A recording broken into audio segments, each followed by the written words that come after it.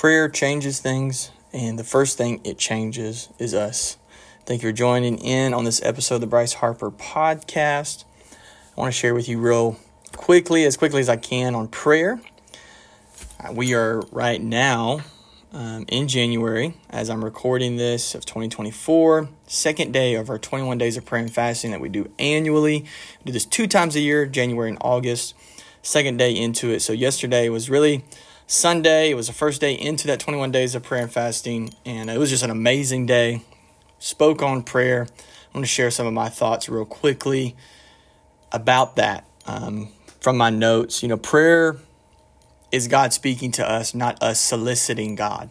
Prayer changes things, like I said, and the first thing it changes is us. We know the passage, if my people who are called by my name humble themselves and pray. So the first thing that happens there is a lot of things I get from that. So if my people, God's saying, not if everybody else, but those who are my people who are called by my name humble themselves and pray. So the first thing that happens in prayer is that it changes. So when we activate our prayer life and we're intentional and we're consistent in our prayer life, it changes us. It humbles us. And we also have to be reminded that Jesus said, my house shall be called a house of prayer. And then throughout the New Testament, we see that we are a temple of the Holy Spirit. Lots of quotes from great men and women of God I want to share real quickly. Charles Finney said, nothing tends more to cement the hearts of Christians than praying together. Never do they love one another so well as when they witness the outpouring of each other's hearts in prayer.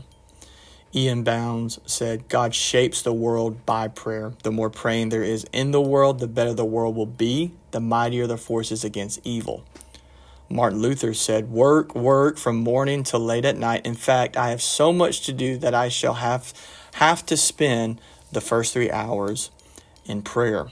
Spurgeon said, groanings which cannot be uttered are often prayers which cannot be refused.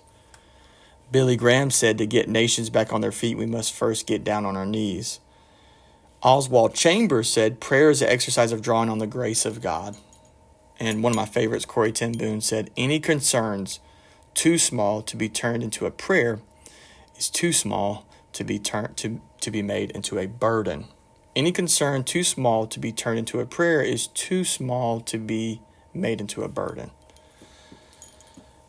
So we should pray first in everything that we do. Chris Hodges wrote a book on that entitled Pray First. It's a great book. Instead of arguing first, instead of worrying, gossiping, posting on social media, murmuring, dividing, complaining, instead of all of that, we should pray first. I am a subscriber to Theos University, an online seminary. And one of the professors there, David Campbell, does a course on prayer, and it's amazing. And from those notes, we see throughout the Bible, Genesis to Revelation, this calling on the name of the Lord. We see that in Genesis. In Exodus, we see Moses praying for 40 days. And Samuel interceded and led people in prayer. Solomon interceded and prayed. The Psalms are full of praise and prayers, repentance and things like that. Isaiah, Jeremiah, Nehemiah were men of prayer. And because of their prayers, God spoke to them and gave them words of instruction for God's people. Daniel is probably the greatest example in the Old Testament of prayer.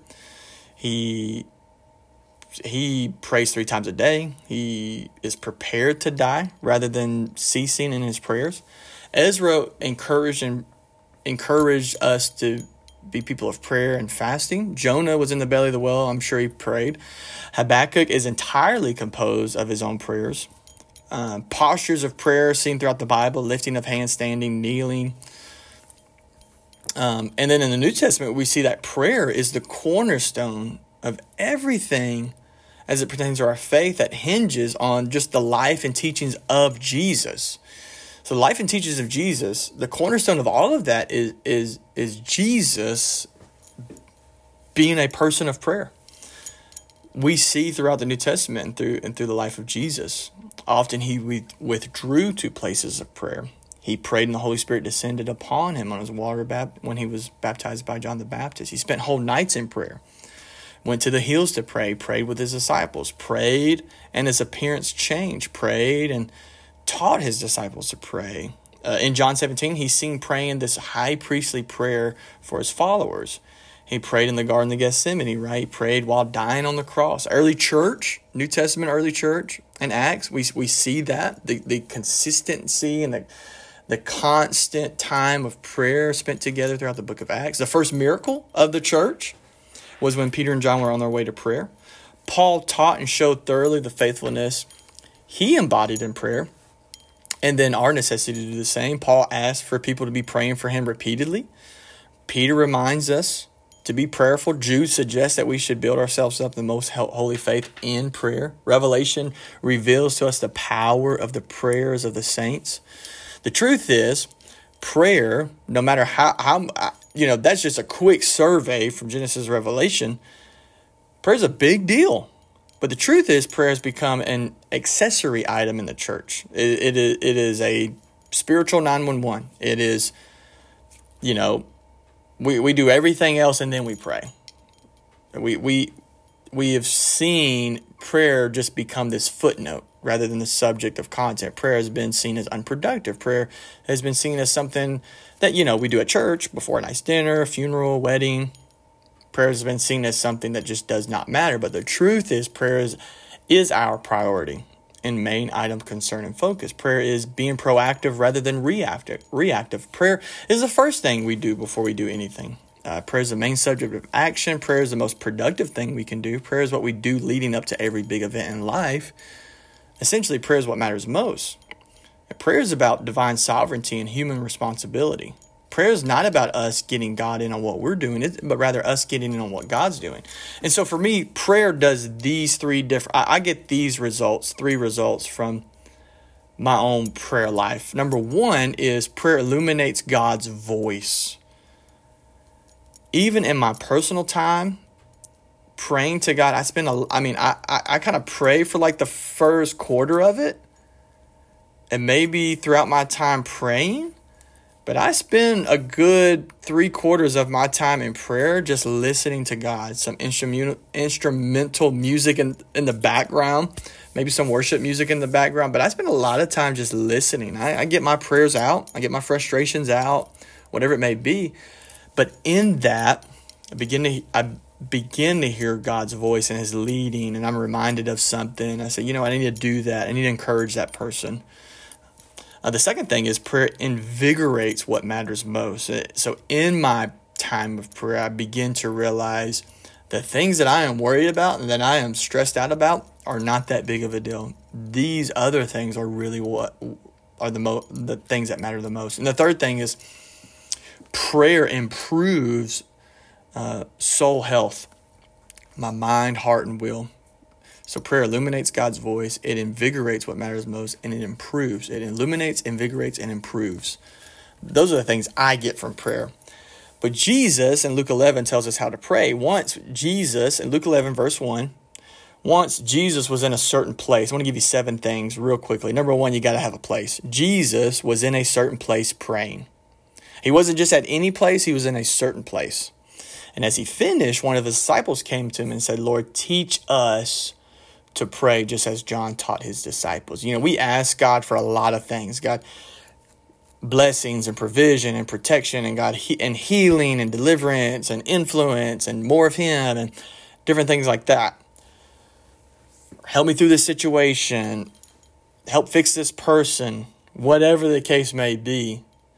God, help me to be a better business person. Help me to be a better spouse. Help me to be a better pastor. Help me to be a better colleague, a better peer, a better friend, a better father and mother. But the disciples asked Jesus, teach us to pray. They could have asked him, teach us how to do miracles. Teach us how to walk on water. Teach us how to raise the dead. Now, teach us how to pray. Because they saw something in Jesus' prayer life that was worth modeling, was worth duplicating, was worth pursuing. So the first thing is there needs to be a certain place. Maybe maybe you have a long commute, man, in the cab of your vehicle. Man, could you turn that place into a temple? Man, I'm going to listen to some worship. I'm going to listen to something that's going to lift my soul and push me towards God. I'm going to listen to God. The second thing is posture. So Jesus said, this is how you should pray. Father, may your name be kept holy. Other translation says, our Father who art in heaven, hallowed be your name. I love that idea of Jesus starting out saying you should pray like this, our Father. Our Father. Not just my Father, but our Father. So there is this posture of that. I'm not alone in this. And I have somebody who's over me, who's greater than me, who's watching over me. And I want him to be set apart. I want him to be, and his name to be kept holy. He is outside of all this stuff that I try to attach to him, that I try to act like he said, no, God is holy. He is set apart. He's set above. So there's a place, there's a posture, and then there is sovereignty. There's a place, there's posture, and there's this understanding of sovereignty. May your kingdom come soon. So his kingdom hasn't been established like it should be. And the kingdom of God is wherever God is king. And the kingdom of God is righteousness, peace, and joy in the Holy Spirit. We see that in Romans 14:17. So a place, posture, sovereignty, and there's sustenance, right? Jesus said, give us each day the food we need. There's a lot of things we want, but we need to be asking God what we need. God, give us today what we need. What do I need today in my spiritual life? So there's a place, there's a posture, there's sovereignty, there's sustenance. Then there's repentance, and forgive us our sins. Man, we got beef with all kind of people in our lives. Maybe in our marriage, maybe at our workplace, maybe in family with kids, whatever. But God, forgive me of my sins. God, right? Forgive us of our sins. Repentance in the Bible and New Testament, a lot of times you see that the Greek word there is metanoia. It is the word for, a better way to break that down is to change the way you think. So when I repent, I am essentially saying I have changed the way I think about this particular habit, whatever's going on in my life. So forgive me of my sins. I repent of my sins. I have changed the way I think about my sins. I don't want to do them. I don't desire them. I don't like the results of them. I don't like how I feel. I don't like what's happening around me because of my actions. I'm not just saying, I'm sorry because I got caught. I think differently about this, and God, and God, would you forgive me? I repent. I change the way I think. And after that is forgiveness, right? As we forgive those who sin against us. If we cannot forgive others, it's because we have forgotten what we have been forgiven of by God. And lead us not into temptation, but deliver us from evil, right? Then the last thing there, seventh thing there is deliverance. So lean not on our own strength and intellect, but God's might and wisdom. Proverbs 3 says, my child, never forget the things I've taught you. Store my commands in your heart. If you do this, you will live many years, and your life will be satisfied. Never let loyalty, kindness leave you. Tie them around your neck as a reminder. Write them down within your heart. Then you will find favor with both God and people, and you will earn a good reputation. Proverbs 3 verse 5, you know it. Trust in the Lord with all your heart. Do not depend on your own understanding. Seek his will in all you do, and he will show you which path to take. I love that thought of, and lead us not, but deliver us from evil. You're not going to be able to deliver yourself from your situation. You're not going to be able to deliver yourself from your addiction. You're not going to be able to deliver that family member or that situation at work or what's going on in your business or your ministry. You're not going to be able to do that just in your own strength. There is human responsibility attached, but there's also has to be an understanding. God's going to be the one who's going to deliver me from evil, from these things that are contrary to God. As I submit to him and as I try to steward my life in a way that he is teaching me and I'm learning from him, he's going to be the one who delivers me from those things. And even as we're in a time of fasting, thinking about those 7 things and thinking about fasting in conjunction with that, where our church is here in Murfreesboro, Tennessee. It's on Memorial Boulevard, 3045 Memorial Boulevard here in Murfreesboro. Family Worship Center. Amazing church, amazing location. A lot of growth happening in our city. A lot of people moving to Tennessee. A lot of people moving to Murfreesboro. We have first-time guests every single Sunday. A lot of things going on. A lot of growing, a lot of expansion happening in our city. And you could drive down Memorial. I mean, there's multiple restaurants right now being built, and there are dozens upon dozens of restaurants, fast food, all those kind of things. Multiple ones down Memorial Boulevard.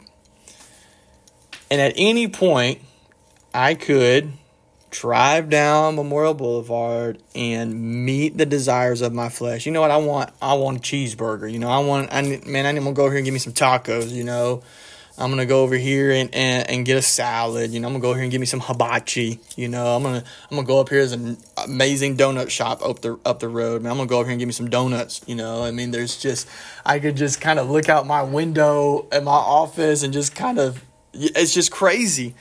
So many options, pizza places and sandwich places, and so many options to feed my flesh.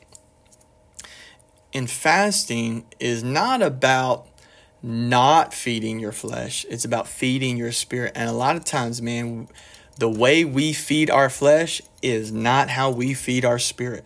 We will go one spiritual meal a week, and that is just us going to church. But we will eat 3 huge meals every single day to feed our flesh. And a lot of times, a lot of that stuff ain't good for us. But we'll feed just ourselves one spiritual meal. And so a lot of times we are fasting spiritually rather than fasting all these other things to try to just meet the desires of our flesh and those cravings of our flesh. Fasting's in the Bible, whether we want to, you know, it's there. Paul said, I fast often, you know, and fasting needs to become a way of life for the believer. There's just times, you know what, I got to make a big decision. We're going to buy a house, and you know what, I'm going to fast, and I'm going to pull away from some stuff. I'm going to seek God. This is what God wants me to do. I'm about to accept a job promotion. You know, I'm about to accept a different job at a different employer, a different business, and I'm going to start a business, you know. I'm gonna pursue my doctorate, you know, or I'm gonna go to college, or I'm gonna move, or man, we want to start having kids, you know, or I want to get married. We want to get married, you know, like all these like huge, big life decisions. We should really pull back and implement fasting and say, you know what, I'm gonna do away with sugar and meat. I'm gonna eat fruits and veggies. I'm gonna drink water and juice. And I'm going to try to simplify some stuff in my life. And I'm going to really, in that, seek God and ask Him, is this what you want me to do? Is this what you want me to do for my family and for my life? And you want me to make this move, make this purchase? Big decisions, we should be implementing fasting. You know, some kind of element, a couple of days, maybe a meal, whatever. The big thing is just going after God, seeking God, and saying, God, what do you want me to do during this time so I can hear your voice and be able to receive from you? Lots of things I could continue to share about prayer. It's just really, really important. It's really interesting to think about in the beginning, God kind of, when He gave His blessing, it is kind of like Him kind of like saying a prayer or a blessing. You know, we say a blessing over our food, like a prayer. And a lot of times I begin to think about that, how God blessed Adam and Eve. And before Adam produced anything, He blessed them. And He said, be fruitful and multiply. But they hadn't done anything to show themselves to be productive. But God blessed them. And before they did anything, God gave them His blessing. And a lot of times, man, we need to know we are not performing for God. God has put His hand of blessing on our life.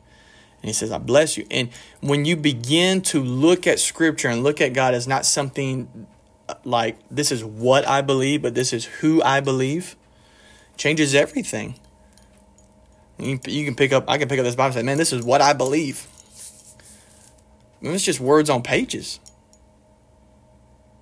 I believe in God, our Father, who is in heaven.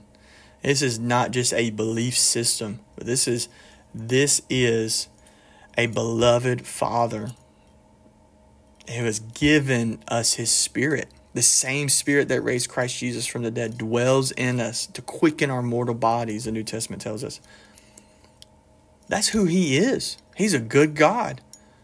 And when you begin to understand, man, God is good, God is faithful, God is my Father, God is my counselor, he's my rescuer, he's my deliverer, he's my Savior. When you begin to see that in that regard,